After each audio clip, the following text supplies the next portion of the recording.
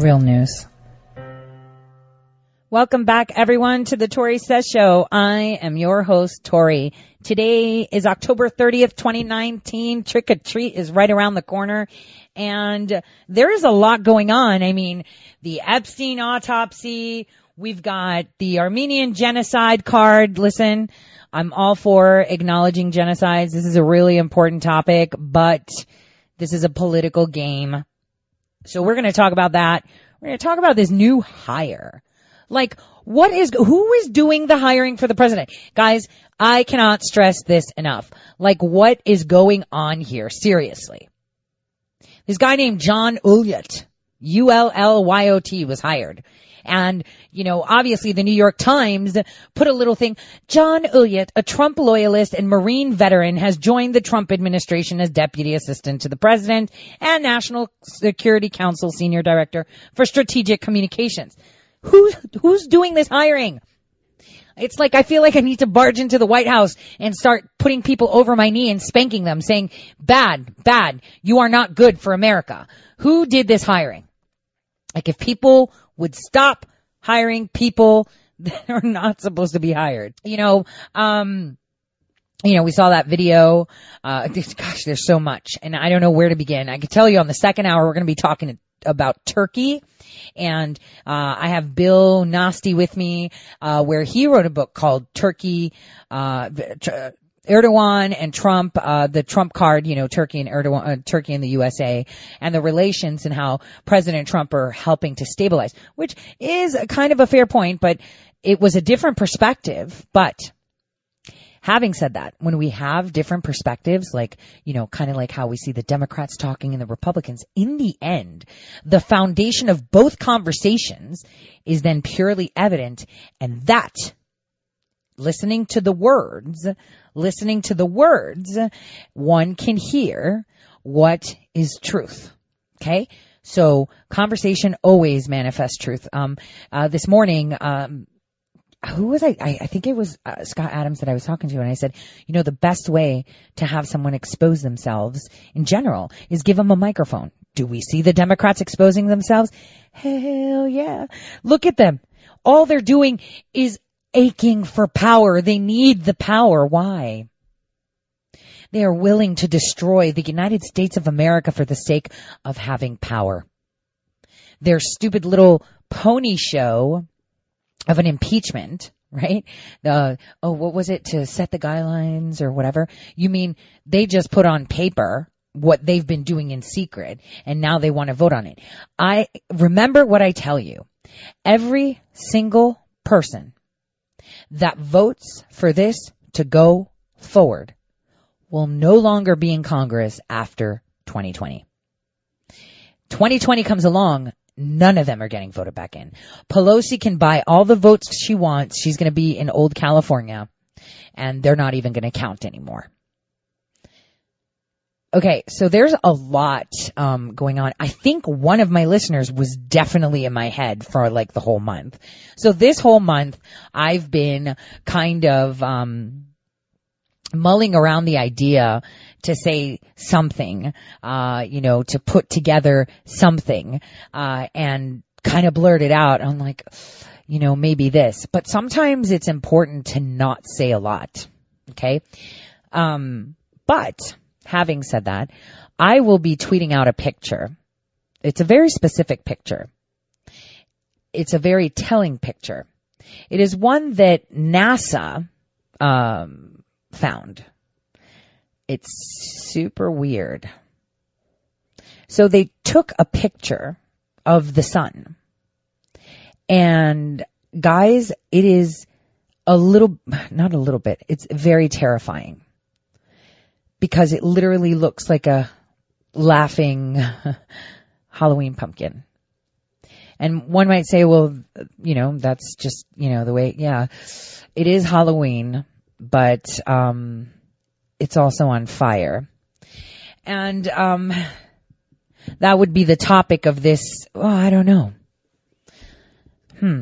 Interesting, right? So this is about the going theories that we're hearing about Seattle. So maybe we can start out with that a little bit.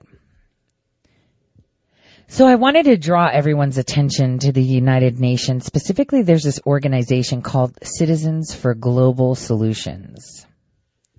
And their goal is to transform the United Nations into a strong, democratic federation that can deliver a world of universal opportunity. This Earth Union will undertake the responsibility for establishing and enforcing global laws. Individual states remain sovereign over national concerns. The democratic world government would handle global problems that no country can solve alone. The U.S. provides an example of such a transformation during the Constitutional Convention of 1787. Remember how I said after 1776 we had those Remainers, right? All right. The loose confederation of states established after the Revolutionary War was not working. Some state militias fought battles with each other while others had serious trade disagreements. When the Philadelphia meeting remade the Articles of the Confederation into the Constitutional Federation, we now have the change that produces peace. What would the United Federation of Nations include? It would include a UN General Assembly of Nations, a World Parliament Assembly elected by the people that constitutes the second legislative chamber. Doesn't it sound freaky? The principle of it is that an appropriate level of government handles issues the private sector cannot. Sovereign states take care of national issues. Local governments handle problems at lower levels. Kind of sounds like this is the European Union on steroids, right? Most nations transform their military forces into small national guards to deal with natural disasters and maintain order during disturbances, right? You mean martial law and eradicating people. Imagine what they're doing to the president, right? Look at what they're doing to the president. Now imagine that to you, right? States must conform to universal human rights standards. A stronger international judicial system gaining jurisdiction. Isn't that the first thing that President Trump kicked out, is the international criminal justice system from the United States being recognized? Just pointing things out. Funding will be shifting from military to global governance administrating the world system. This is not a joke, guys. This is like legit. A peace-building force for the world, developing, including psychologists, social workers, and listeners, not depending solely on most male police, military personnel. Like what? And global ethics prevail. Essentially, the golden rule found in all major world religions: do unto others as you have them do unto you. So this is their goal. These are their goals. These are their missions.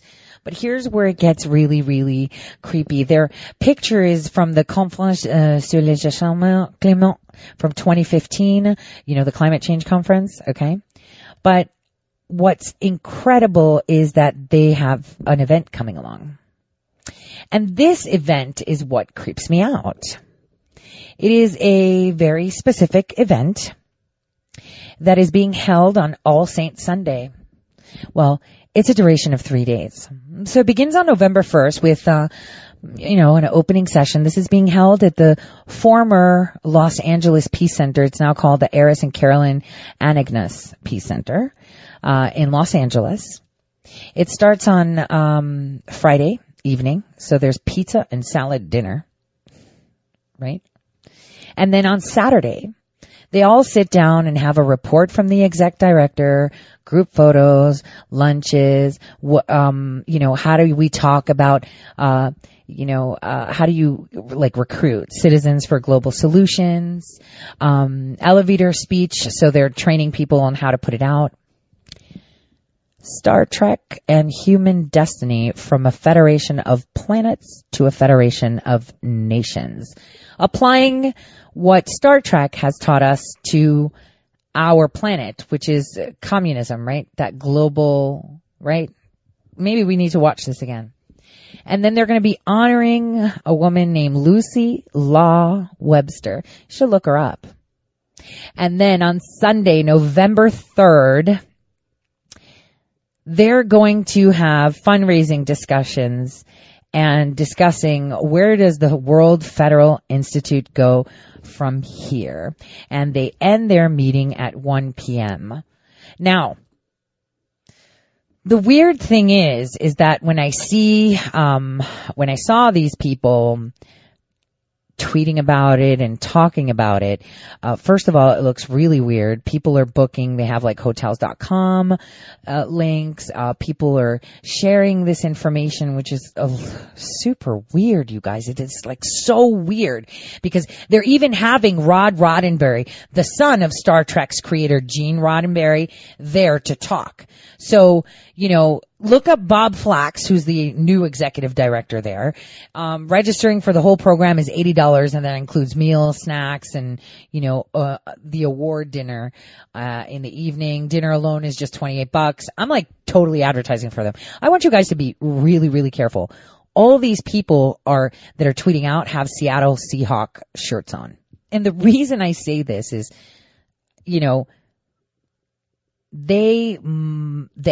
who's they? We've talked about they mock us. Right now, we see the Democrats, which represent the highest level of their foot soldiers, right? Of gaining this power to have, this global federation. What do they call the New World Order? Blah, blah, blah, blah, blah, blah. In full panic mode. Full panic mode. They are capable of doing anything. Now,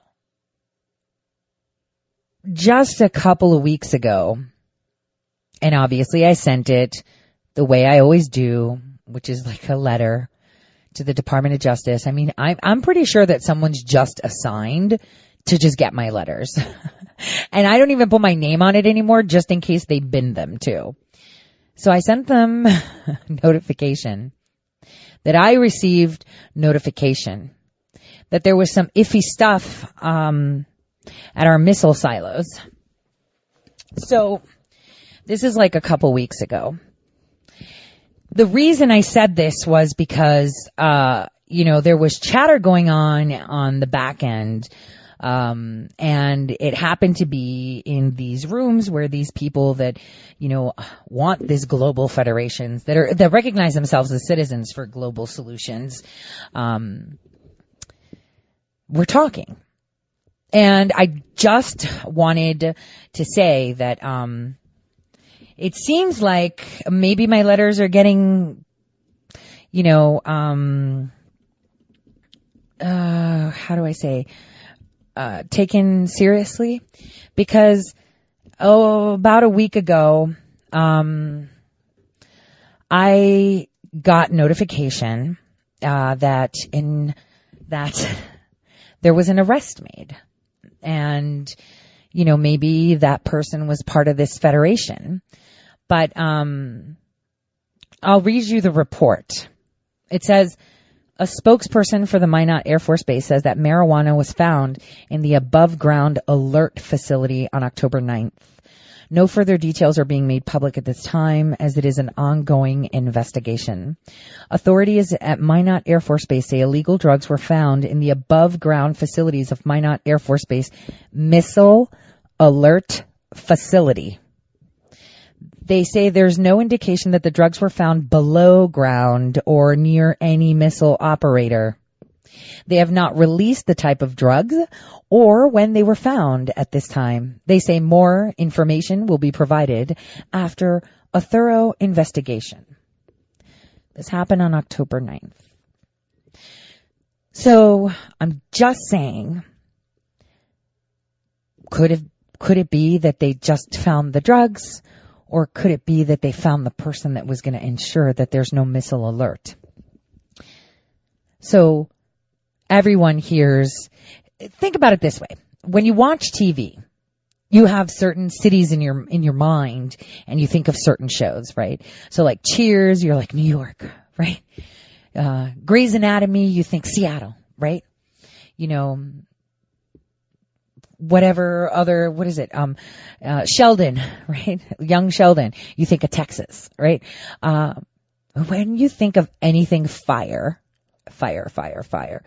you think of Seattle. So we see a lot of fires in California. Everyone's on fire in California. Super, super fires in California. I mean, in Seattle, can you really get a fire going? Yeah, you can. But will it be that bad? I don't know. But what can really, really set a fire that'll be that bad? Yeah, not being able to get a missile alert. And we've seen them mess with missile alerts before, didn't we, in Hawaii? I'm just saying.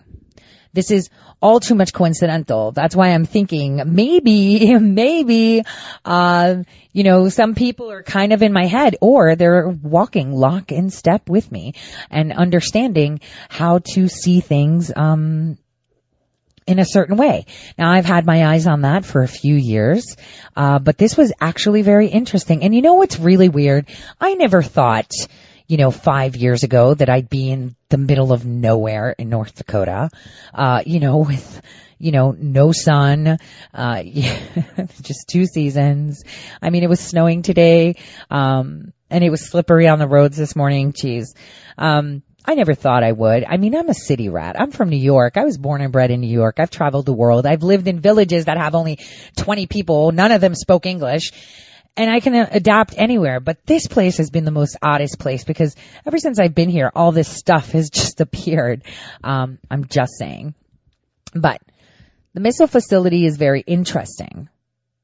It's very interesting because they made it a point for people to know that no drugs were found below ground or any missile operator, which is really, really odd. It's a really odd statement to say. Are you trying to say that you don't have, missile operators that are high? I mean, you could just drug test them. Like, why would you say that? Why would you clearly indicate it was the above ground that is the most important? Yes, the missile operator is important, but even if he pushes a button, he can't override other codes and buttons. So nobody cares if he's high. But the guy who is the missile alert facility that will tell us if there's something incoming, that will tell us how we can counter it, that will alert our missiles underground to counter something coming. Now that's the big deal, right, guys? Can you feel me? Okay. So, this is how one sentence can make people feel like, oh, it was above ground. I was like, totally no big deal. No, that is the biggest deal. You can have a high operator that sits there and just looks at the screen waiting. It's a really boring job. Just waiting to see if he needs to fire a nuke. I'm just saying. Really boring job. But even if you were stoned, all you have to do is push the button after everybody else puts theirs and your code inside out. And how to get into the code generator if you're one of those people that get them generated from the football. I'm just saying. So there are ways that even if you're high, right, stoned, right, that you can actually operate very efficiently. Actually, you'd probably operate better high, especially under high tension like that. You'd totally cruise right through it, right? But if you're the missile alert person, I mean, do you really think it was drugs? I'm just saying. Because the chatter was completely different.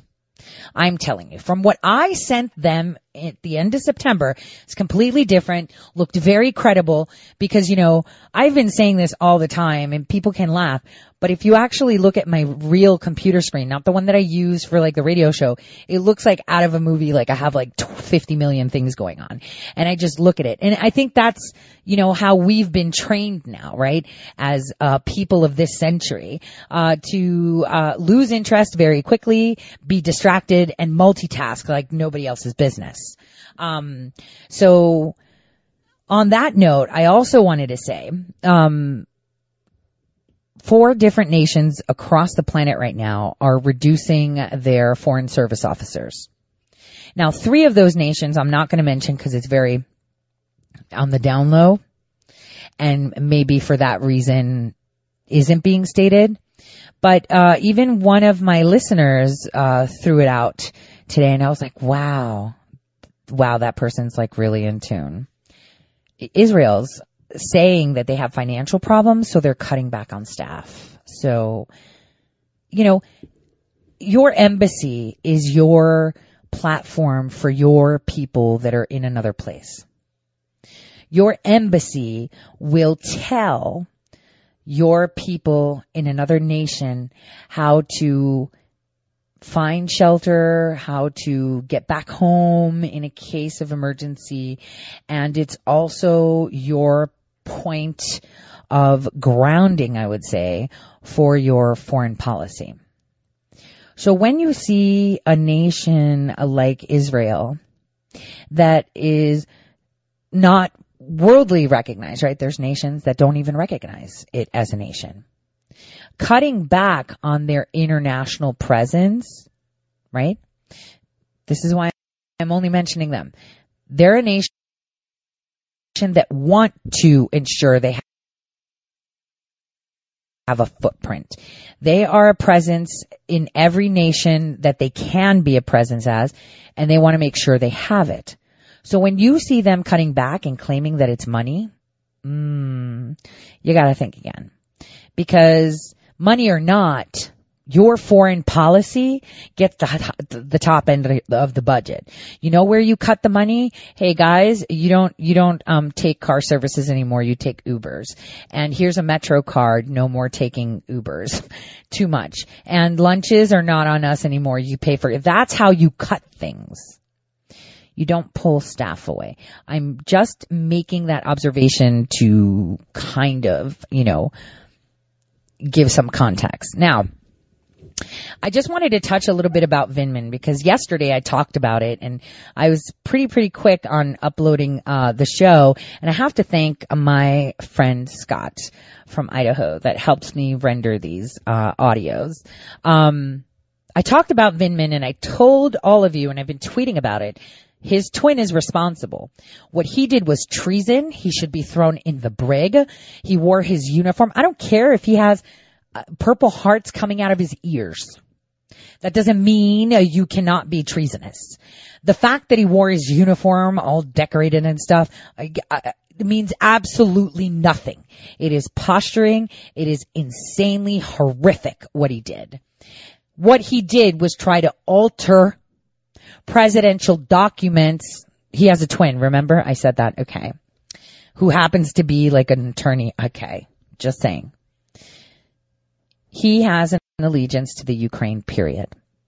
This guy should have his pension pulled. He should be thrown in a brig and tried by a military tribunal. It is the most disgusting thing I have ever seen. And you know what sucks? Well, he's a witness for Schiff.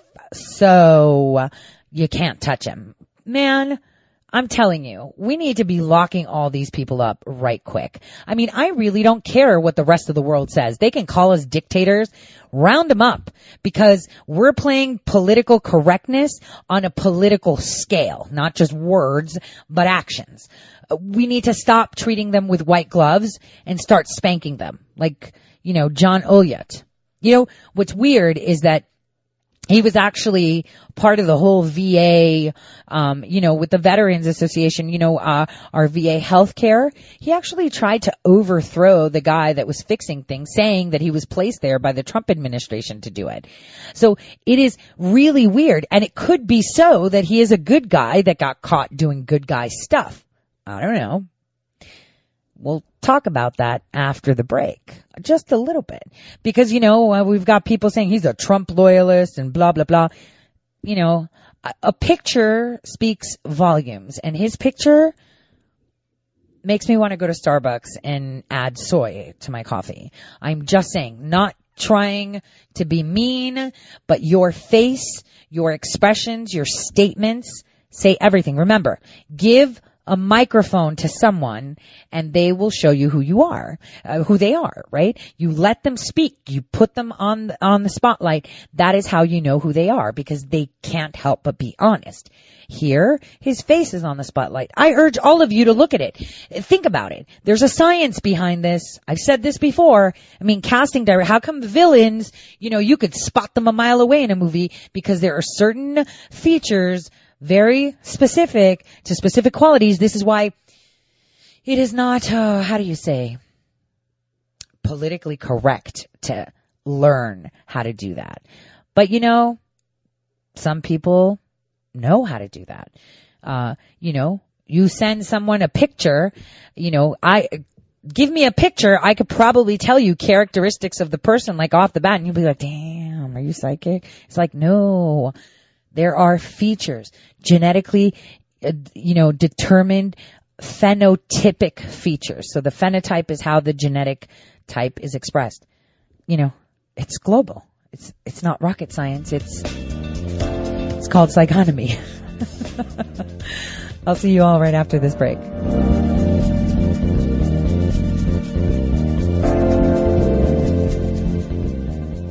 All right, welcome back, everyone, to the Tori Says Show. I'm your host, Tori. So in this half hour, I want to talk about this new appointment that was made by the president. And the president announced yesterday that John Elliott is going to be serving as his deputy assistant and part of the NSC. Now, before that, he had appointed him as Assistant Secretary of Veterans Affairs, right?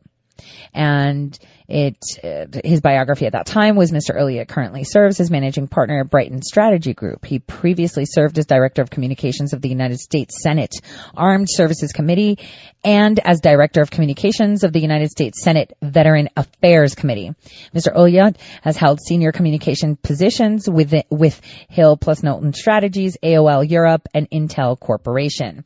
A former intelligence officer and scout sniper, platoon commander in the United States Marine Corps, Mr. Elliott received his Bachelor of Arts in Government and International Relations from Harvard.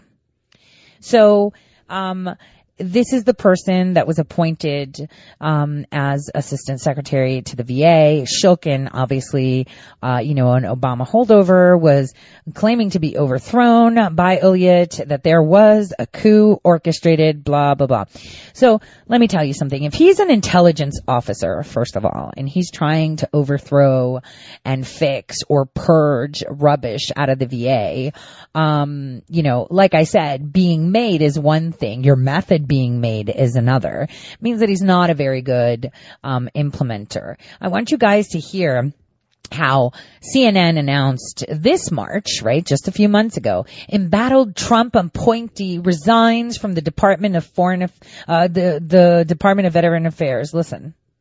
Okay, now it doesn't want to. There we go. The Trump administration has seen a series of high-profile firings and resignations in 2018. And more than a dozen senior members of President Trump's administration left in 2018. And over 35 have left since then. On December 20th, James Mattis announced he was going to resign, right? And that was effective February. That came after Trump announced that he wants to withdraw troops from Syria. And basically, James Mattis, remember, I analyzed the letter because you have the right to a Secretary of Defense whose views are better aligned with yours on these and other subjects. I believe it's right for me to step down from my position. So what he was saying is, I can't sit here and advise you because you don't fall into line with what I say we should be doing. So because you're not taking my advice and implementing it rather than just taking it as it should be, which is advice, meaning that you're the president, you're supposed to make decisions, I can only advise you, kind of like what O'Brien said during his interview. He was more PO'd that his advice wasn't being executed. So he goes, right? Boom. And now, CNN is like, oh, all these people are leaving. December 15th, Secretary Zinke was going to be leaving. That was for sure because of the stuff he did with wildlife. I mean, he resigned because of ethics investigations. Thank you for being here. AG Sessions. I think an important announcement for today. Can you give us clarity, sir, on your thinking currently, now after the midterms, about your Attorney General and your Deputy Attorney General? Do they have long-term job security? I'd rather answer that at a little bit different time. She's done an incredible job. Nikki Haley was resigning at the end of 2019. Importantly, I think that it's just very important for government officials to understand when it's time to step aside. And then we have Scott Pruitt. And it's good to see you here today. What an exciting day. Tom Bossert from Homeland Security, forced to resign from his position.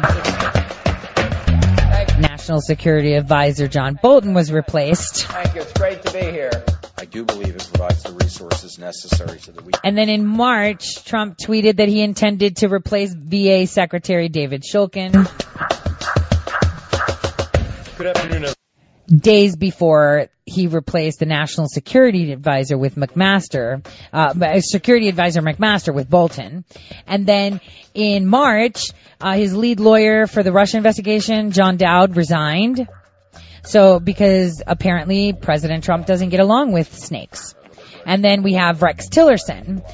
He fired him with a tweet, but Rex I had predicted that for a while. For a long time. We got along actually quite well, but we disagreed on things. And then we have Gary Cohn, who was the chief economic advisor. He resigned because they didn't agree with tariffs on steel and aluminum. Then Robert Porter resigned after allegations of abuse of two ex-wives, so he had to deny the allegations and resign. Then Hope Hicks resigned later that month. And then we had CDC director Dr. Brendan Fitzgerald resign. CDC director is UN-owned anyway, because she bought tobacco stock after taking over the nation's pregnancy thing. So these are all the people that have resigned, and I want you guys to think about this for a second, right? Think about this for a second. How many people have left? Tons. What are they? Snakes. It seems like we have snakes everywhere. You can't avoid them. And one person might say, well, it seems that, someone's doing I would have not hired John Elliott because he is not transparent enough for me. Okay? Ever. Sorry. Because his zygonomy is telling me one thing and how he's been acting is another. That is how you infiltrate, you guys. That's called infiltration. Steady infiltration, and look at him coming in at what time. Again, who is doing the hiring? Where's Melania to give him some advice? I want Melania Trump to stand by her husband and say, yes, no, yes, no. All she needs to do is have a cup of coffee and cookies with them, and she will be able to read them better than anybody else. Do you know why? Because she speaks 7 languages. You'll be like, so who cares? Just because she could speak 7 languages doesn't mean that she can read people. Yes, it does. Because for you to speak so many languages, to be a polyglot like that, you have to understand the nuances, the cultural nuances that come with the language. So you would be able to appropriate yourself if you were in that country. That gives you an advantage to be able to have a multifaceted approach, when you're comprehending information going into your ears. Make sense? So I want to know who's doing the hiring. I don't trust him. And no matter what, yeah, he was there and President Trump did it, an article was just written a couple days ago that former VA Secretary Shulkin, said that there was a shadow group of political appointees that undermined his every move and left an email planning his outing on a printer. Like they printed out the plan on how they're going to get him out and they left it on a printer. Like, this is how we're going to remove him. So he was speaking out for the first time because he said he was fired because he resisted attempts to quickly privatize the VA department medical care. Now, in one sense I agree, in the other way I disagree. So we should have a VA care that is government run on the fact of, some of us, that are veterans have more classified records. And so you can end up going to a doctor in the private sector and be like, yeah, so I got an injury and stuff. So tell me how it happened. Yeah, that's classified. But I'm your doctor. You're supposed to tell me. Yeah, but if you're at the VA where there are government doctors, you don't have to sit there and explain. They have the ability to access that information. They have the ability to see who treated you, where you were, how it happened. Because, you could have had an injury, in Kuwait, let's say, and they have a very specific bacterium there. And you could be suffering from, an antibiotic resistant bacterium that is only found in Kuwait.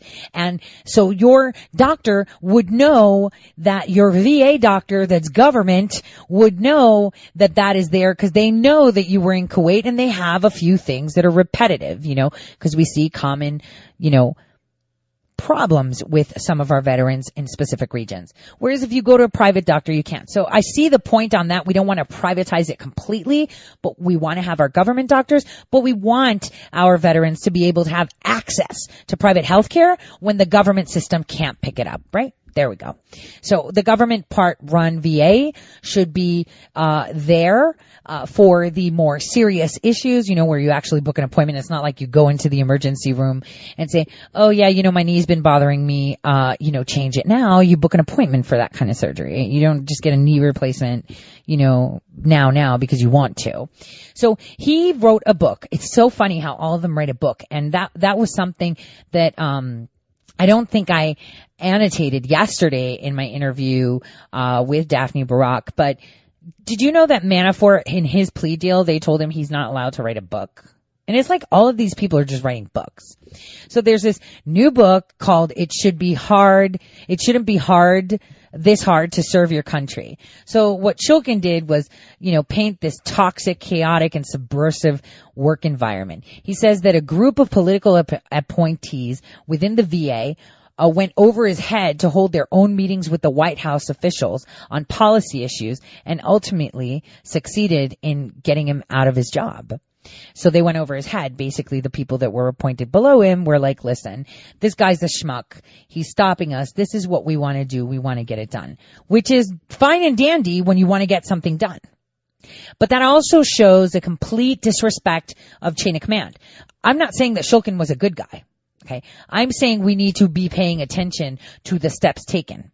So Shulkin says that he blames those political appointees, which basically is John Olliott, right, for leaking his travel schedule and lodging, that he used government funds to pay his wife's travel to Europe, that people were leaking that stuff to do it.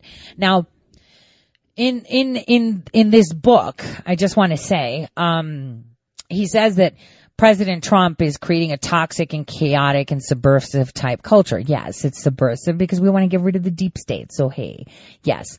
But the concern that people need to know is that, Shulkin had extensive experience in government. He knew the government the way it was, and he was Undersecretary for Health in the VA while under Barack Hussein Obama. He's still a medical doctor himself. And I get what he's saying, but he was batting for the wrong team and he was doing with what he could. Let's be honest, okay, guys? I'm not saying Shulkin's like a super bad guy, but for him it was like, dude, I'm just doing my job. I did the best I could with what Hussein gave me. Who are these people coming in? This is the type of behavior you see from swamp creatures. That's what I wanted to say. So let's say Shulkin is the most completely corrupt person. And let's pretend that President Trump had appointed me as his deputy assistant secretary. And I'm like, dude, you are operating under swamp culture. You either do this, or I'm going to have to go over your head. This works like this works like this. Tell me why it doesn't. Because like I said, conversation always finds the best solution. And through conversation, you see where that person stands. Are their pants up or down? In the end, everybody's pants are down. And then you see, do they have nice underwear? No underwear, right? That's basically what happens.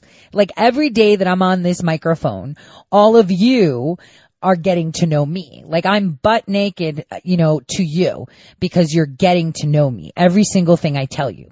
So this is why I say conversation is the best way to create an image of a person. Aside from, downloading their AI profile because, your search history says a lot about you. But anyway, so this is the problem. The tactics that Olliott used were wrong. I don't care if Shulkin was thick as a brick, stubborn as anything, right? He could have been a jihadi in disguise. I don't care what he was. You could call him the devil himself. I don't care. The way he operated was not the way someone who has dignity and likes to follow protocol operates. Are you getting that? Now, jarheads, because he's a Marine, right? Have a mission and they want to accomplish it. They are not known to be subversive or manipulative in doing so. So one thing that I always tell people is look at their history. Like I said, for Daniel Jones, for example, right? He was this really hot looking guy, just got out of college, and went for a year on some peace mission. It seems like all of these clowns did peace missions. Is that what they call the farm now? I go on a peace mission and teach English in, French Guiana or something. I'm just saying. So, he had that, and then he jumped into the FBI, and then suddenly he's like probing and doing the biggest intelligence probe ever under the watch of Barack Hussein Obama.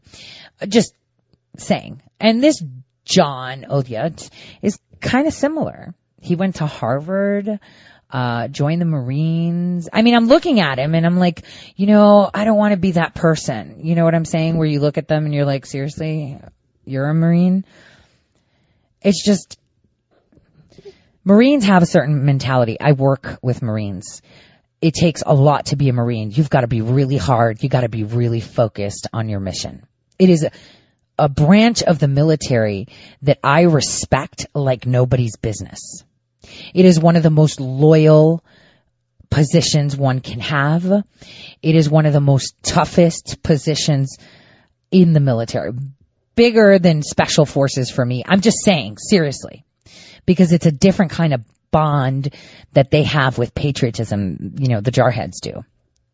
And so seeing someone like Josh Elliott, John, why do I call him Josh? Seeing someone like John Elliott coming out as a Marine to be so non-compliant with the basic core values of the Marine Corps indicates that he's not your typical jarhead. I'm just going to say it like that. So again, concerns me how we do hiring procedures. This is just my perspective, and this is because of the way the facts are. Anyone who is a Marine knows that the chain of command is the holy grail.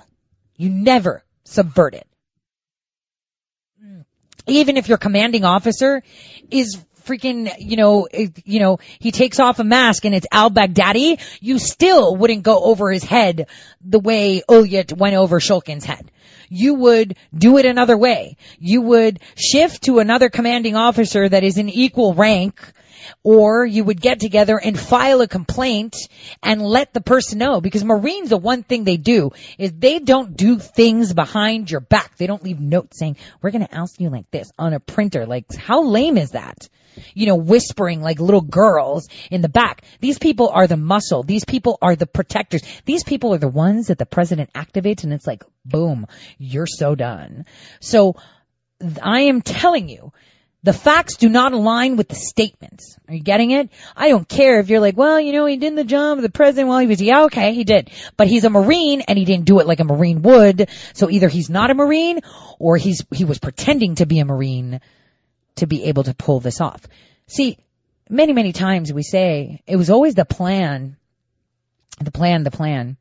And, here's time traveling Tori coming out to tell you that if, the good guys can foresee or time travel or whatever you want to call it, so can the bad guys.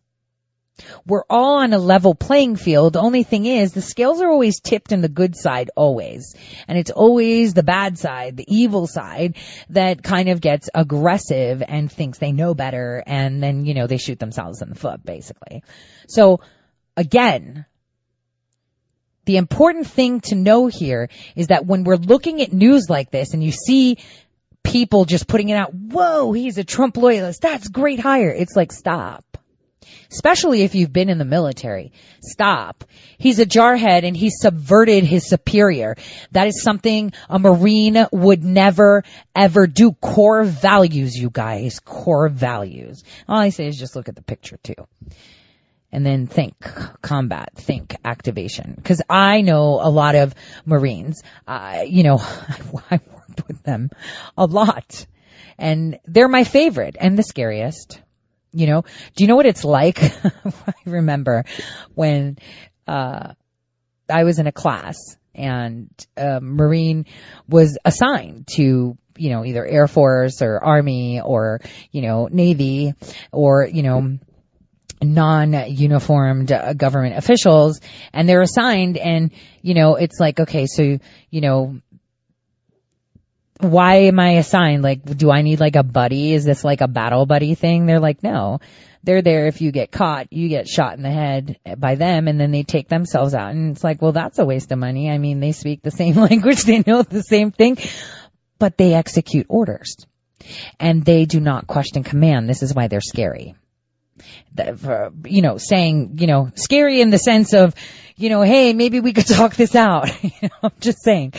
This is the reality. So again, the one thing we should always question is, who is doing the hiring? Why are they infesting the White House with snakes? Snakes that have been planned, just like the administration was planned. Why are they infesting the White House with snakes? That is the question you need to ask yourself. But on the other hand, President Trump, he keeps his enemies closer than a pacemaker is to a heart, guys. So every single person serves their purpose. And in this case, people that are snakes are very important. Because the only way you can find an ant's lair, right, is by following it. So that's what you do, period, on that one. So I'm going to go with hey, we know they're a snake and we're just bringing them on. Kind of like Vindman. Super double agent.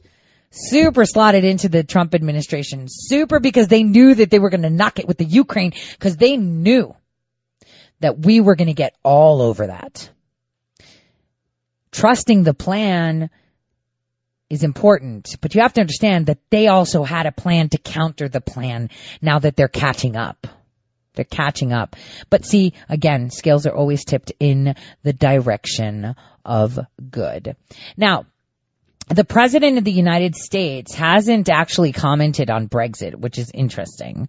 I expected him to say something on it not happening because it's like deadline tomorrow. And we're going to talk about that, for sure. We're going to definitely talk about that, tomorrow on Halloween. And, so it's pretty interesting. Now, on that note, I wanted to say the president has been pretty vocal today. He's tweeted a lot, he's said a lot, and he's reinforced a lot. And that should tell you everything you know. Remember, I've always said, listen to what your president says, don't listen to the news. Well, he's saying, his last tweet about a couple of hours ago was precisely the same program that the Democrats are trying to impeach President Trump for supposedly slow walking tomorrow right here in the Senate. They, the Dems, say they're going to filibuster for the same exact program. So they're do-nothing Democrats. Our country cannot afford for the Democrats in Congress to take 1 year vacation from any productive legislation just because they would rather obsess over impeachment. ISIS and other radical terrorists are not going to hit the pause button because the Democrats won't fund the U.S. military. Congress needs to do its work. We need to fund our armed forces. The Dems are a lost cause. In 2020, we need a big, beautiful win. All three. And we totally will. I mean, right now we have terrorists everywhere and they don't even want to fund the military because they're like, oh no, that's not fair. You're not going to do that to us. We're not going to allow it. We're not funding you. So we're just going to let people get blown up because we feel like it until this happens. Now, yesterday, Vindman was up and President Trump actually, put this in a tweet, and I'm glad he did because I was trying to hint on it, but then, here's the thing that happens is that other people that think they're better journalists, like, oh, I'm a journalist. Like, why is he retweeting this person when he should be retweeting me? Because I have a photo of myself with Mueller. And that's referring to a CNN analyst who claims to have worked with the FBI, which he probably did. I mean, look at CNN. Have you seen their panels? This is who is telling us what to listen. People that have been fired from the FBI, people under, sealed indictments for criminal activities against the people of the United States. Those are their people that are telling us what to think about it. The people that have been convicted for lying. We have McCabe on the screen and it's like, but he's a liar. He just withdrew his lawsuit from, fighting against the government because now he knows that there's a criminal indictment out on him. Like, are we serious right now? Those are the people that are giving us advice. It's like me giving someone advice about, about cars. I know nothing about cars, but I'm going to sit here and tell you, yeah, you should like totally do that, and use this.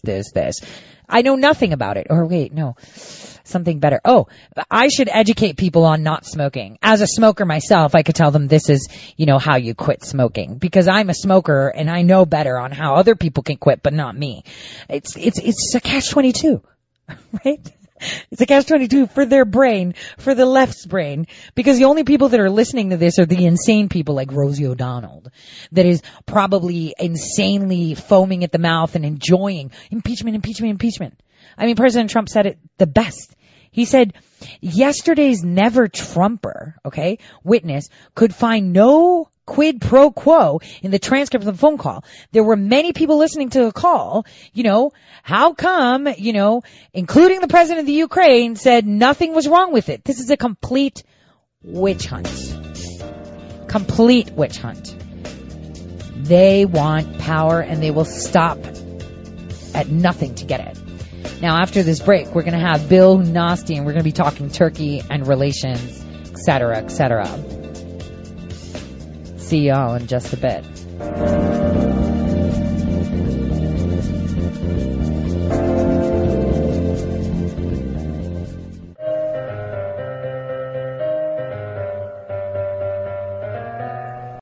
Real news. All right, welcome back, everyone, to the Tori Says Show. I'm your host, Tori. So this is the second half hour, and I wanted to start it off. As you know, we've been talking about foreign policy a lot. We've been talking about what's going on in the Eastern Mediterranean and the Middle East, and just how important as a piece of geography Turkey is. I've said this over the past year, how important Turkey is because it brings together Europe, Asia Minor, as whatever you want to call it, in the Middle East, that is the gatekeeper, basically, for Europe, the Middle East, and Asia to Africa. And with all these investments in railways from the east to the west, trying to connect and create a better, more unified environment, I would say, in trade, and bringing in this dark continent of Africa into play, Turkey geo-positioned as the gatekeeper, and also the gatekeeper of energy for Europe. And, of course, with everything that's going on in Syria, it's important that we talk about it. And we have with us today Erbil Gunasti. Everybody knows him as Bill Gunasti, who wrote a book called Game Changer, Trump Card, Turkey and Erdogan. And I'm so excited to have him here to discuss his book and tell us, why he wrote this book and where he sees the relationship between Turkey and the United States going. Bill, welcome to the Tori Says Show. How are you doing today? Hi, Tori. Thanks for having me. Always a pleasure. Always a pleasure. How are you? Very good. Thank you. So, all my listeners and myself want to know, who did you write this book for? Because a lot of people write nonfiction books and they have in mind who would be able to read it. Now, for me, this would be a read. And my listeners know that I'm into all of this stuff. And these are the types of books that I go to. So why don't you tell them who you had in mind when you wrote this?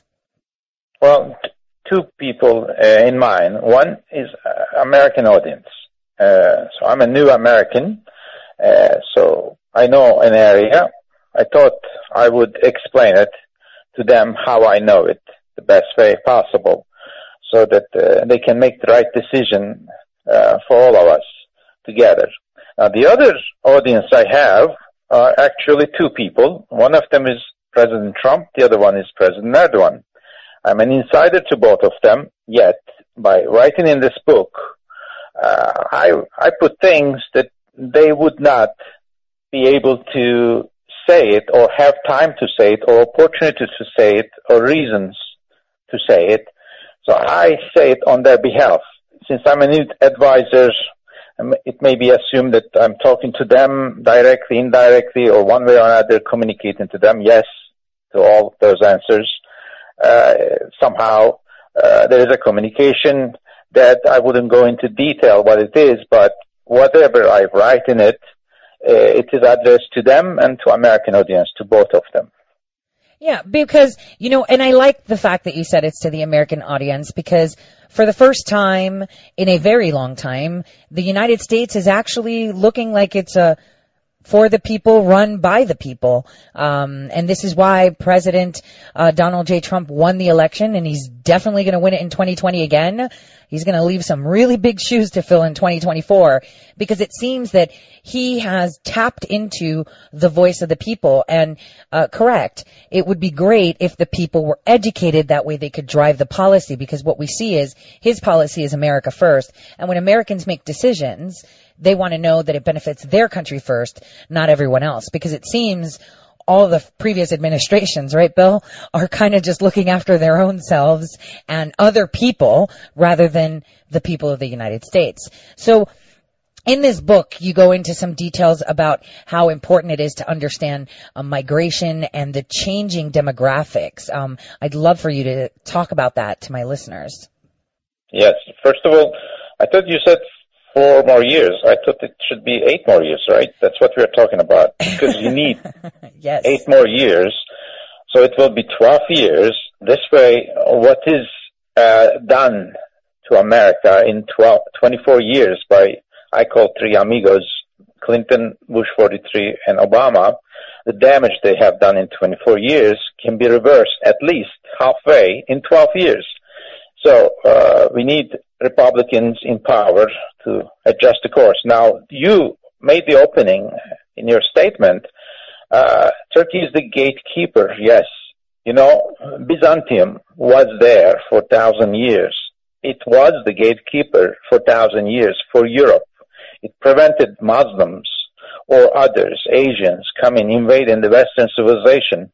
Now, Turkey took over that job. It became a gatekeeper, correct, but also land bridge. Land bridge means bringing oil. 30% of energy supply today comes through Turkey via pipelines or other ways through Russia, Kazakhstan, Turkmenistan, Azerbaijan, Iran, and Iraq to Western Europe. 30% of it. That's a balance of power for Western Europe, Russia, and Turkey to establish a, stable Europe for the sake of Western alliance and for the leadership of the U.S. So gatekeeper actually applies to the Muslim, Asian, or African migration that's coming to Western Europe. And if they come, that's the only land bridge Turkey is that they can walk through, or other ways. One way they come to Turkey, then they jump onto Greek islands, and then to the mainland Greek, and that's where Western Europe is. And that's a big problem. And there is so many people, as you know, and not many people pay attention to it because no one reports these things, but there are so many migrants in Greece today are ready to go to Western Europe. They are on hold there. And Turkey is holding 4 million of them in its own border, Syrians. This is a big problem. That's why when President Trump came to power and he said, hey, let's build a wall. That's a priority. It's not the wall. The wall is not for the Latin Americans, Southern Americans. It's for all of the world. When they cannot come to Europe, they will trickle in through the southern borders. And that's what it is. It's all interconnected world. And I put the blame on the 24 years of the globalist regimes that preceded 2016 elections. I agree with you 100%. I've actually told my listeners in the past, people don't tell you that like the island of Lesbos had literally only 10,000 inhabitants, right? Like permanent inhabitants. Mm-hmm. And then one day, over 11,000. That means more than the actual population of that island just appeared on their shores. Yeah. And, what do? I mean, Greek people are open, they give, but if you go to Athens today, which is the capital of Greece, it doesn't even look like Greece anymore.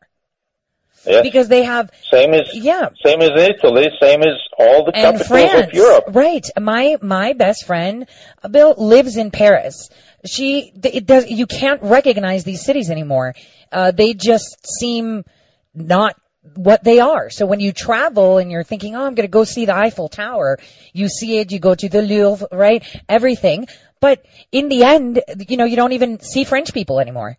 There's no French about it. And the more you say it, people are like, well, I don't know what you're talking about, because when we have tourists coming in to Europe from Australia or the United States, they don't see that. They see the buildings, but they don't see that the people are not French, or they're not German, or they're not, it's all different. The face of Europe has changed completely. Well, look at London. London has a Muslim mayor. Why do you have a Muslim mayor? Simply because there is a Asian and Muslim majority right now. They became majority and they are in power, and nothing wrong with having a Muslim mayor, but that's the reflection of it. That's what the people's will. Would you like to see the same thing in half a dozen European capitals, the same thing, Muslim mayor? Well, maybe at the end of the day, you will have it, but the way the globalists are running, the past 24 years, that speeds up the process. Instead of coming them in a regulated way, the migration, they came irregular way, massive ways, and so you may see half a dozen more countries, capitals with Muslim mayors in 10 years, if you don't have President Trump type of regimes in place, both in the U.S. and in Europe. Yeah, just to be clear, I have no problem if there's a Muslim mayor, first of all. But the point of the matter is that when the majority falls under a certain group, that's where it changes. Because in England, I lived, down right by, the West End of London. And the first, property that I got was in Stratford. So when I first got that back in 2001, right, it was just Stratford, East London. They were going to hold the Olympics. It was a great investment. And it changed. Ilford, that was the area of, the more dominant Muslim community. And that's where, they have more of the radical attacks, Barking, Essex, Ilford, Essex.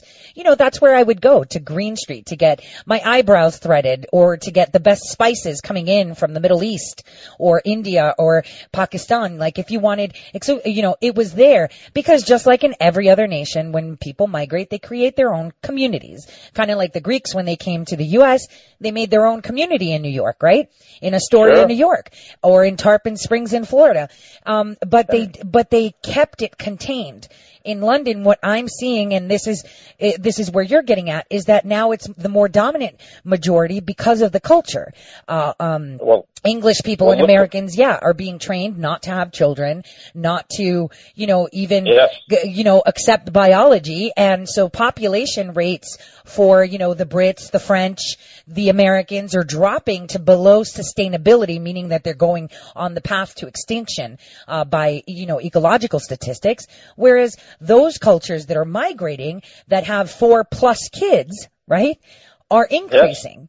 And that's questionable. We have your own government, telling you, don't have kids, don't think men and women should be together, don't this, don't that. And then they're bringing in people that are populating faster than anything, right? Of course. Look, there's a nature out there. The demographics of the world is increasing. In the next 30 years, according to whatever the information from UN and everything else, there will be 2 billion more people on Earth. And most of them will be Muslims, most of them will be Asians and Africans. Nothing coming up from the Western Europe, Western civilization side. So where are these people going to head? 5% of them, I argue in the book, if only 5% were to come west, which naturally they will, of the 2 billion people, that's 100 million people coming to Western Europe. And the demographic will change automatically. Now, this can change rapidly and violently, like it is happening now, or it can change over a period of time in a manageable way, so that you protect the values of the Western civilization, which is good to have, where it is. We are cherishing that, and it is good for the whole world to have Western culture and civilization, cherished and grow, prosper, as well as the other cultures. There are Indian cultures, there's Chinese cultures, all kinds of cultures out there, but let them coexist in a manageable way instead of one invading the other irregularly through irregular migration or whichever, like you mentioned it,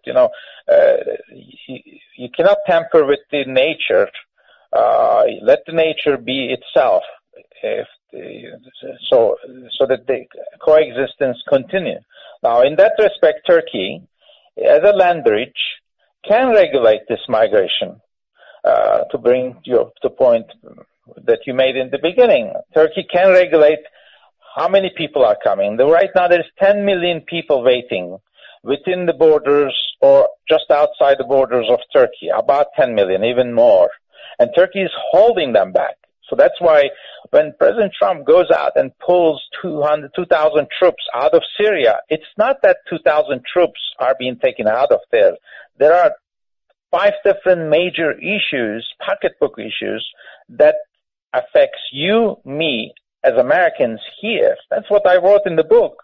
It's not that you focus on 2,000 troops coming or not coming. Okay, Obama made a mistake, put those troops there. He should not have put it. We can blame all day long.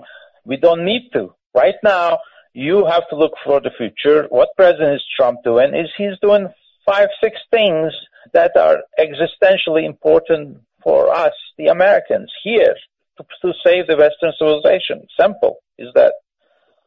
Yeah, well, no, I agree. I wanted to get your insight because you know Turkey very well. I mean, for me, if I was Angela Merkel or, Macron, right, I would totally be terrified of Erdogan flipping the switch and not giving us power. Like, the power that Turkey has right now is simply turning a switch and making Europe solely dependent on Russia for energy. I mean, that is, I guess that you would call it Erdogan's trump card, right? To be able to maintain, their position, because this is probably why Europe won't even, say, hey, you shouldn't be doing this. Hey, you shouldn't be doing. They're really careful because he's really got the trump card. All the pipelines, like you said, and I've been telling my audience for over a year, all of them, it's kind of like the knot, right, is sitting in Turkey. So you're getting Russian, you're getting Azerbaijan, you're getting everything, and you're getting the Middle East. And it's all coming to Turkey, and Erdogan turns the switches. Okay, you get power, you get power, you get power. And, that's a big deal because the European Union has failed to be able to get other export lines fixed from the Middle East. Like they attempted to, pretty much lay out Syria so they can do one right across the Med to circumvent Turkey, and they failed. So, that's the lower. You are touching things that are, requires lots of time to explain. But simply put, here's an example. Israel discovered hydrocarbon reserves in 2009, right? In the Eastern Mediterranean. Now, we are in 10 years later, 2019. Israel couldn't sell 1 gram, 1 drop of this hydrocarbon to Western Europe. So it explains what Turkey is. If Israel today had a good relationship with Turkey, Israel could have sold that hydrocarbon in 2011 to Europe as an alternative line to all the others that's coming from Russia, Kazakhstan, Turkmenistan, Azerbaijan, Iran, and Iraq, and give more security to Europe. But instead, the pipeline that you are just talking about, in a good estimate, it will take 10 years and over $7 billion. In 10 years and $7 billion can always have issues, delay, or not happening. So that means that Israel will never be able to sell that hydrocarbon ever. So Israel today can be 10 times wealthier, and everybody else around Turkey can be 10 times wealthier, and Western Europe can be 10 times safer, and U.S. will be the beneficiary of all these good developments in this region, because this is the soft belly for the U.S., Middle East, and Europe against the rising China and India coming up. Oh, India's been coming up for a while. I mean, their population is huge and they're really smart and, they've got the manpower, the people. I mean, China though, for me, how I see them is, they stick to their own thing and they just wait for everyone else to be in a weakened position and then strike. But something that people don't know is, we've discussed this before on the Tori Says Show, how Israel isn't recognized as a nation by many, many nations across the planet. Like, they won't recognize an Israeli passport. But people don't know that Turkey was the first Muslim majority country to recognize the state of Israel. And the only. Yeah, wait. And the second one was Iran. That was crazy. So when I saw that, it kind of threw a wrench into thinking, what is going on here? How is Iran and Turkey, which are, pretty much excluded from the Arab nations, right? They pretty much treat them as excluding from the Arab community, are the ones that, recognized Israel, and that could be the reason too. But don't forget, Turks are not Arabs, and Iranians are not Arabs. And Iranians actually are more brethren, closer in race to Turks than they are to Arabs. Yeah, Mediterranean. So from that perspective, a Turkish mind is a fiercely independent mind. So they go based on common sense. They are fierce warriors. We talked about that. If it was in Middle Ages, they'll be vicious warriors. But we live in the 21st century right now. But certain cultural elements are with them, and one of them is tolerance. So Turkey today supported Israel in 1948 when U.S. recognized it. And since then, none of the Muslims recognize it. There's 53 other Muslim countries. Other than the two of them were bribed in, because of the Kissinger time, to recognize Israel. And that's what it is, artificial recognition. The reality is tough over there. This needs to be explained to American people so that they can make their own judgment. And President Trump, that's why did I write the book? I write the book because there is President Trump. Otherwise, I would not have written this book. I would have lived in the closet like most of the Republicans are living. I mean, we took the LGBT community out of the closet. We put the Republicans in there, basically. That's what we are doing. We did in America, and it's not good. Nobody should be in the closet. Well, what do you think? I mean, do you think that Erdogan is going to come to the United States next month and visit with President Trump? Because I know that they were flirting with the idea of meeting with each other this summer in July. But, as the tensions were growing for sanctions to be put on Iran, that, Turkey refused to do. Because Turkey is the kind of nation that says, you're not going to tell me what to do. So we have two alpha males discussing, and one of them, can cripple the European Union with the flip of a switch and, mobilize, from what, people don't know this term, but it was called, small Asia, Mikrasiatis, which means like the small Asians. Asia Minor is where Iran and Turkey sit, because they're not Arabs, they're not Africans, they're not Europeans, they're not Asians, they are independent. They're like that middle part. So they called them Small Asia, which is the gatekeepers. And that stems back, I think, from the Mongolian times, isn't it? When the Mongols were coming out west, that they were holding the fort there. But the question here that I have for you is, now he's supposed to be coming here in November. I mean, what talks do you see happening? Because, Turkey right now has been, really aggressive in the Eastern Mediterranean, starting to drill for oil in areas that, are recognized by the rest of the world to be Cyprus's waters. And, Israel is saying, nope, this whole plate is mine. I don't care what you say. And so they're getting pressure from Europe, and Europe doesn't want to put pressure because Erdogan could say, oh yeah, you want to play like that? Here's the switch. And now Turkey's getting a lot of pressure because suddenly, after so many years, the House Democrats decided to throw some gas onto the flame of this relationship between President Trump and President Erdogan by pushing through the Armenian genocide. Now, hear this. I'm not saying that the genocide didn't happen, because genocides have happened like this thousands of years, so many times.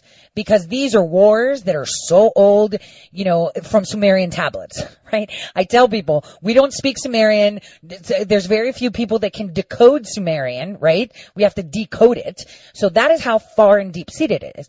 But the point is, the minute a nation recognizes on paper a genocide, it's kind of like in the United States. When they want to pass red flag laws, they don't just do it federally. What do?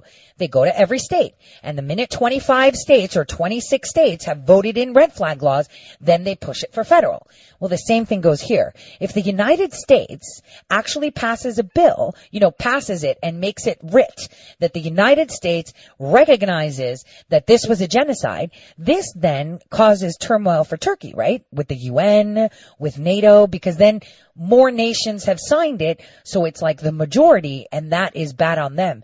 Paying reparations, sanctions. I mean, what's your take on that? Because that was a really weird move by the Democrats, because they were the ones that were always stalling the signing of this, and it's been going around for years, and now they decide to pull that card? What do you think?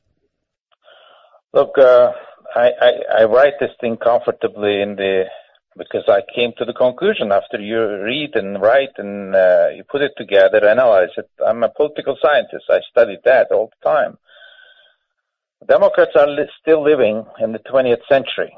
20th century has ended 20 years ago. The more they push for it, that's why I say 8 more years of President Trump. Why? Because we have to act like we are we have to understand as Americans that we are in the 21st century. What Western Alliance, Western countries, Christian Europe was able to do against Turkey in the 20th century can no longer be done in the 21st century, past 20 years. Turkey has moved along. Right now, anything that is passed like this, these two bills that you're talking about, and that means loss of American jobs and loss of American security. Turkey would not care if these things passed. It will drift further to the east, together with India, China, Russia, and other Muslim countries, 54 of them. They will suddenly be joining, doing more things. Right now, you are saying Erdogan is not switching the electricity off and on in Europe. No, they are doing it together with Russia. If they want today, they can finish off Western Europe together, Russia and Turkey. Right, flip of the switch. Right. Yes, together they can do it because the most of the oil energy is coming from Russia, and Turkey can their partnership can finish off. But there is a balance of power there. Russia, Western Europe, and Turkey have established this balance of power. They recognize it. Don't forget, a Russian ambassador was killed by a Turkish police in Istanbul, in Ankara, I think, assassinated, right? And then Turkey shut down a Russian aircraft. All this thing took place within 6 months period. I'm not going to go into conspiracy theories, what happened. And what's happening, like a takedown against our president, happened there. It didn't succeed. But what happened is that Putin and Erdogan, two presidents, immediately realized what's happening against them, their union. They stopped and they became best of the friends. And they agreed to make $100 billion business together, trade, to prosper both countries. Now, when they did this, that $100 billion Turkey made an agreement with trade-wise, that buying lots of stuff from Russia and selling lots of in return. That means all those American jobs are gone to Russia. simple as that. This is what President Trump has saw smartly in the first day that he came in. He said, what is this going on? What is these Democrats are doing? What they are doing, they are giving away American jobs to Russians. And that's why when the Jamal Khashoggi murder came into place, what did President Trump say? He said, no, I don't care. I am going to sell $100 billion worth of stuff to Saudi Arabia no matter what happened. Business is business. Why? Because otherwise Russia is going to sell it. I'm not stupid, he said. That's right. That's what the Democrats did. Gave away $100 billion high-paying jobs to Russians in the mix of everything else, switching on and off European light we are talking about. Also China. China today, the BRI, the Belt and Rail Initiative, is coming. Yes. There are 6 lines coming to Europe, which is the most profitable line where there is no snow. You are in Dakota right now. It's snowing, like you said. Yes. Today, the only line that works from Beijing to London, train line, goes through Turkey. Mm-hmm. And that means that this is the breadbasket of Europe. In other words, Turkey, China, and Russia can hold Europe, Western Europe, Christian Western Europe, hostage if they want to. No, they will not. They'll work. The only country that's out of this equation is United States of America, which is supposed to be in the mix of everything at that level. That's why President Trump pulled those troops out of Syria. 2,000 troops cannot stop a sole superpower being in the ground game, which it belongs, rightly so, and in a major way. So this is the vision. This is the wisdom of President Trump that we should be talking about, and this wisdom has to go to the congressmen, each one of them, and women, each senators, and first to the Republican ones. First, when you pass a bill, you have to see how many more billions of dollars high-paying jobs you are giving away from Americans to Russians, then to Chinese and others. But mainly right now, Russians are taking it. They have already taken $100 billion. That's why, to answer your question, to make a point, that's why President Erdogan is coming in November to White House, not to talk about troops, Kurds, this, that, nothing of that. He's coming to talk about how to bring $100 billion more new high-paying jobs to America. That's what they're going to talk about. And that is the additional $100 billion that is already lost to American jobs that are lost to Russians.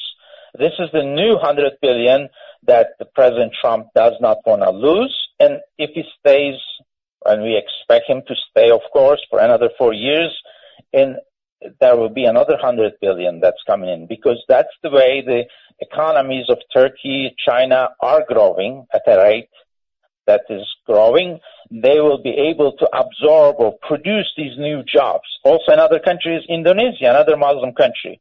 These two countries that have to be the allies of United States of America. Today, U.S. cannot sell anymore more items, more than what it is selling to Western Europe. That's why there's a deficit.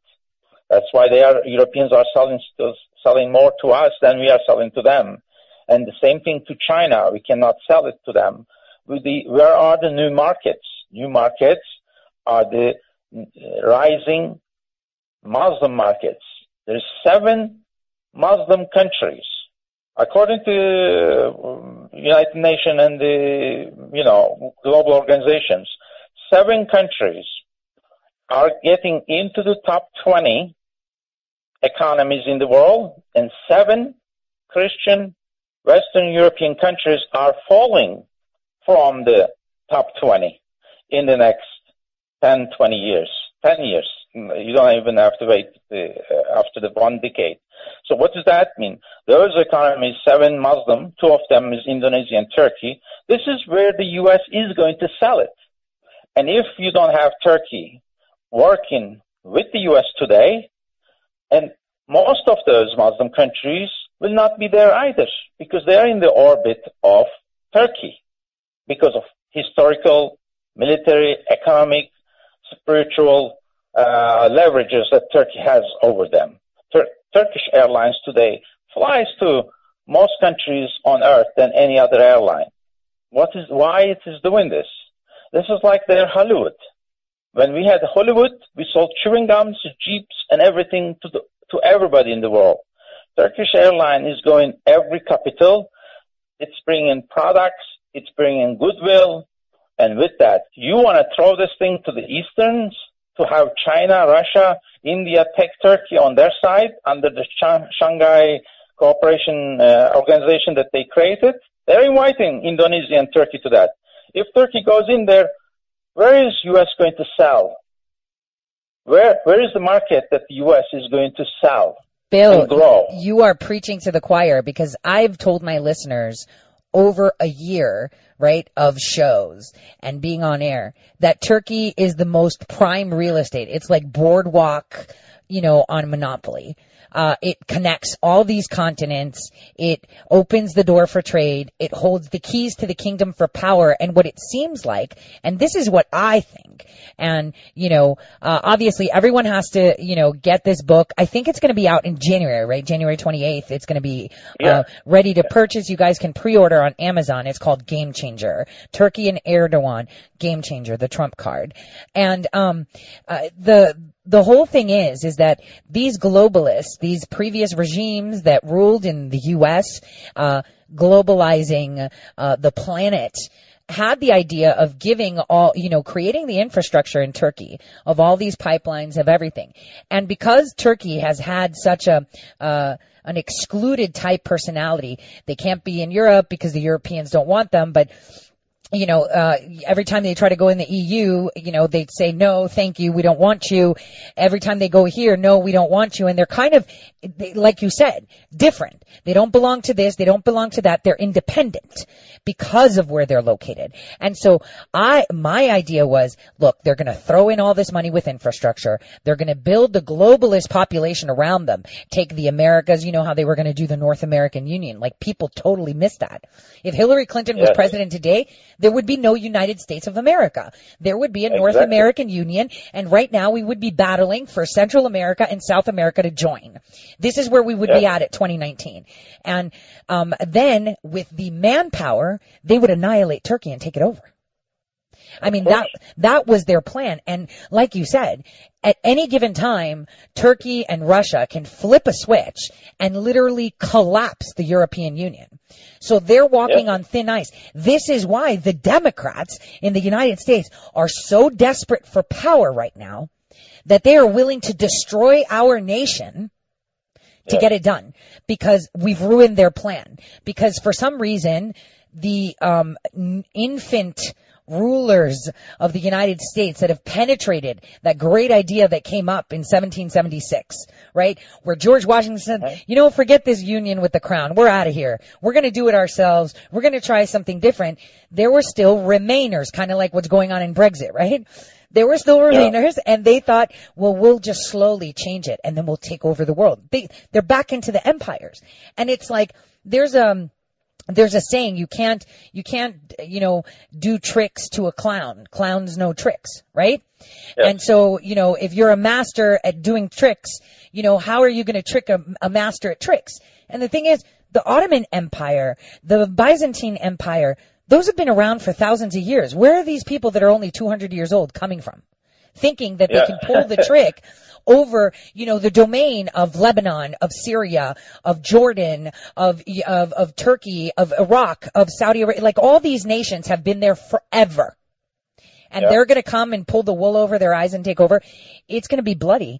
And so, Erdogan's kind of stuck in the middle. He's like, do I go left? Do I go right? I'm just going to stay here for now. And if they really pee me off, I'm just going to, start it. And I'm going to light a fire if they, push me. And Trump is regulating that. He's like, listen, don't go overboard yet. Let's talk. Because I'm a big power. I don't have any business in this area, but we need to regulate this because you're armed to the teeth to destroy them. There's other people that think by destroying them, they destroy us. So we all need to kind of, keep the cool. It's like he's totally chill. I mean, with the Taliban and Qatar, the mediation there with Afghanistan and the Taliban party, that's a big deal. Yes. So, yeah, of course. So I want you, before we go, just tell people like what to expect from your book. Well, from the book, we expect to understand that we are in a new century, in that the chapter is closed, in that even like you put it together, if the Democrats were to come to power, which I don't expect them, they'll be able to come to power because the forces, international forces, are too strong, and they will influence us here. So it's a warning. My book is a warning for American audience to talk to their senators and congressmen so that they can be on the same page on issues of energy issues, jobs issues, and all. Those are the elements. And where they are, where is the world, how is the world growing, and where are the markets, and how we should ally, objectively. You cannot just talk about Turks, hatred about the Turks coming from the Middle Ages. We live in the 21st century, and we have to live together, everybody. And for that, security of the Americans first, and security in the globe, U.S. has to remain the sole superpower, or the biggest power. And it has to establish the balance of power against the rising East led by China. And for that, the U.S. must not have soft bellies in the Middle East and in Europe. And both soft bellies can be eliminated with an alliance with Turkey. Simple is that, because we were allies with Turkey since 1950s. It worked for us. We prevented Soviet Empire coming down and taking over the world, and we finished it off. Now, in the 21st century, we will fend off this demographic growth coming from Asia and Africa. We will manage it with Turkey in a crucial role, like you explained it, and together, and making all the countries, you also mentioned Armenia, Israel, and Greece, they'll all prosper 10 times more together with Turkey as part of the integrated element to the Western Alliance.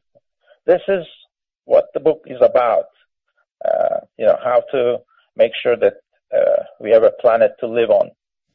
Well, Bill, I just want to say thank you so much for coming on the Tori Says Show.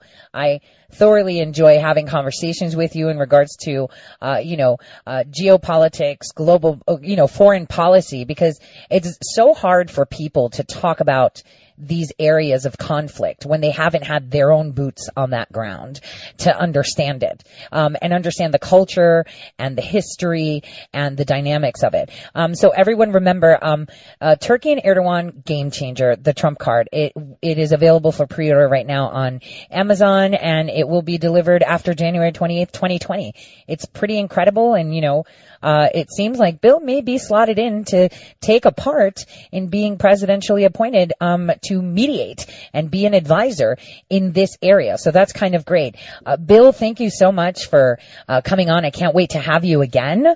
Well, this conversation could not have taken place unless there was you on the other end who know whatever I know equally the same, because it's a big topic, and we need more Americans joining the conversation on the same line so that we understand exactly, build on what we already know, you and I. I agree, because, making statements is important, but the point of view can be varied, and the sharpness of it and the depth of insight to it is what makes it valuable. Thank you again, Bill, for coming on the Tori Says Show. Thank you for having me. Thank you, Bill. It was an incredible interview. How did you guys like it? I mean, see, this is how different perspectives and different viewpoints on things we've been talking about kind of come together, because in the end, even the Democrats and the Republicans, even though they're on opposite side of the spectrums, they still have the same foundations in regards to basic notions. Either they be nefarious in sense or either be in a positive sense. Conversations always bring out the facts, and the facts are what leads us to the truth, of course. Always, right, guys? The truth is always hidden in between the words. How many times have we said that on the Tori Says show, right? So, that was an incredible interview that I wholeheartedly enjoyed. More so, the elaboration on, from, Bill's perspective, but how you see what I've been saying for a year, points are manifesting through his. So I wanted to say that I've been kind of observing the news today, and it's really, really confusing, isn't it, guys? It seems really confusing. We have the president asking people to stand with Alaska. And that's something that we're going to be discussing tomorrow. I didn't think that it was going to be coming out so soon, but the governor of the great state of Alaska, remember, the state that actually redistributes the wealth to the people, like actually pays them a cut. Like if you live in Alaska, you actually get paid to be there because they're making money off of natural resources. Unlike the state of North Dakota that hoards it all. They've got, let's pretend they have 20 counties, 19 of them have oil, and they won't tell you which ones. They keep it under lock and key, so corrupt, right? And they separate mineral rights from land rights, so corrupt. But that's another topic on its own. But what's happening now is that the Democrats are kind of forcing this governor out. They're trying to recall him, okay? Because he is creating a great economy for Alaska. He is protecting our military. Again, I refer to the missile bases and so many other things, and they just don't care. The Democrats, the president tweets, please stop the Dems from hurting a very good, hardworking man. Stand tall with Mike.com. That tells you a lot. Imagine they're trying to recall him for doing his job. There's a lot to talk about Alaska. A lot of things we don't want to talk about right now. But we need to be more careful on how we process our information in respects to how we receive it in our, obviously all sound comes through your ears, but your brain analyzes it in certain ways. So hopefully with objectivity, you'll be able to weed out the rubbish, the perfume, the obfuscation, the pigs with red lipstick. I'm just saying, you can slap lipstick on a pig, still a peg, right? So, that's basically what you want to remember. I saw a friend of mine actually DM'd me while Bill was talking a tweet about California gas prices. You guys, oh my gosh, like they are paying literally $6.72. Well, the cheapest one is $6.48 per gallon. So that means you need like over $100 to fill your car up if you're on empty. And that's if you only take 20 gallons. That's insane. That is insane. Now, I was thinking, during the break before I had this interview with Bill, with all these fires that are going on in California, could they blame any other fires coming out somewhere else, on that? Or could it be little airplanes crashing into like apartment buildings randomly, that may indeed, be testing the waters to see how it happens? I mean, how do you fly, an airplane into a building and not get detected? I've said that again for 9/11, and this is like 18 years ago, right? Long time ago when technology was different. But if you were flying in New York City airspace and you had no right to be there, you'd be shot down. I don't care how many people you carry.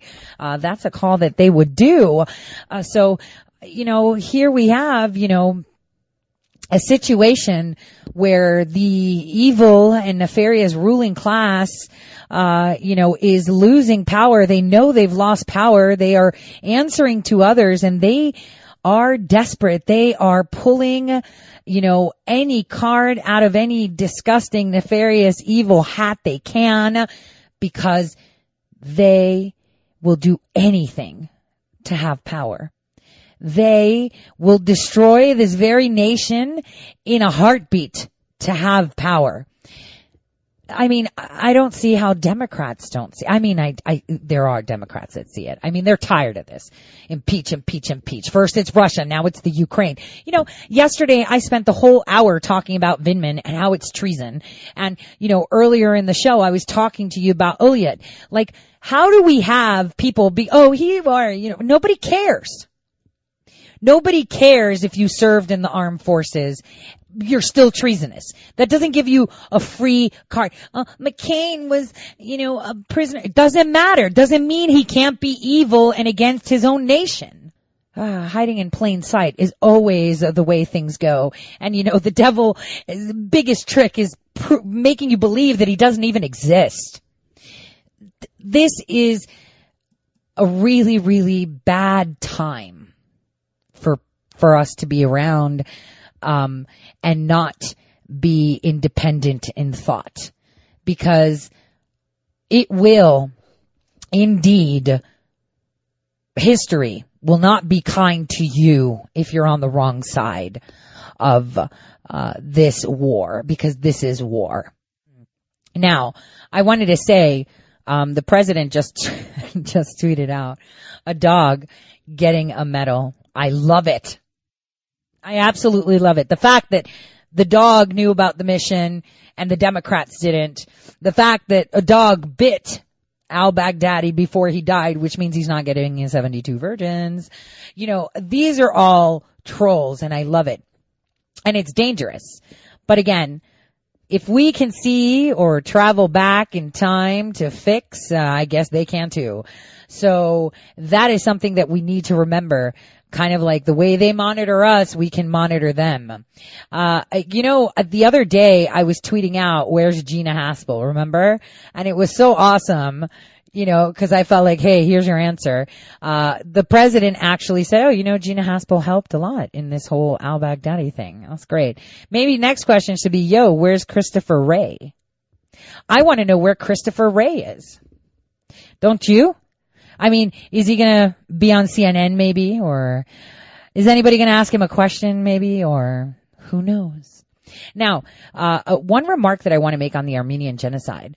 Of course, Ilhan Omar was not going to vote for it. Come on, you guys.